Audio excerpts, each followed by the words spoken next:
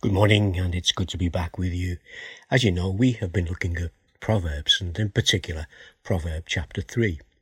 Now, the book of Proverbs is full of good advice and instruction for us as we seek to live a godly life. Now, I was thinking, what is a proverb? So I had a look in the dictionary. Actually, I had a look in two dictionaries. Now, the Cambridge Dictionary says this: a proverb, a short statement, usually known by many people for a long time, that gives advice and expresses some common truth. Then I had a look in Collins Dictionary, and it said a proverb is a short sentence that people often quote, which gives advice or tells you something about life. Two good descriptions there. But I also had a look in the book of Proverbs itself, in the Bible, and it describes itself. It says that it's being written to give prudence to the simple, knowledge and direction to the young, and to make wise men wiser. You'll find that at the beginning of the book of Proverbs, Proverbs chapter 1, verse 4 to 6, where the wording is, for giving prudence to those who are simple, knowledge and discretion to the young. Let the wise listen and add to their learning, and let the discerning get guidance for understanding. Proverbs and parables, the sayings and the riddles of the wise.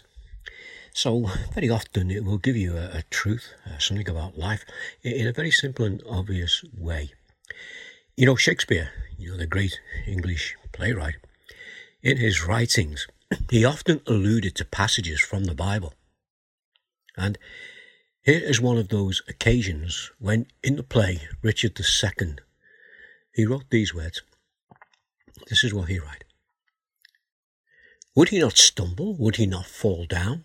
Since pride must have a fall, and break the neck of the proud man. So that there was an allusion from Shakespeare, actually from Proverbs chapter 16, verse 18, where it says, pride goes before destruction, a haughty spirit before a fall. Let's go back to the book of Proverbs. It actually has 31 chapters. Now, within those chapters, the phrase, my son, appears 27 times. And in Proverbs chapter 3, the one that we've been looking at, that starts with that phrase, my son. And then it repeats that phrase again in verse 11 and verse 25. So here in the book of Proverbs, we have a loving father giving advice about life and expressing a common truth as he teaches his son. He's saying, as a father, I love you and I want the best for you. I want us this morning to take a thought from Matthew. It's from Matthew chapter 6. And in Matthew chapter 6, verse 9 through to 13, we have what we call the Lord's Prayer. This is given by Jesus in answer to the disciples' question, teach us to pray. The answer Jesus gives starts, this then is how you should pray. Our Father in heaven, hallowed be your name. Right away, he's telling us about our Father, God, who is our loving Father. When we have Jesus as our Saviour, we are part of God's family. He is in heaven. This is his home, and this is our future home if we trust in the death and resurrection of Jesus. That phrase, hallowed be your name, it means holy, because God is holy.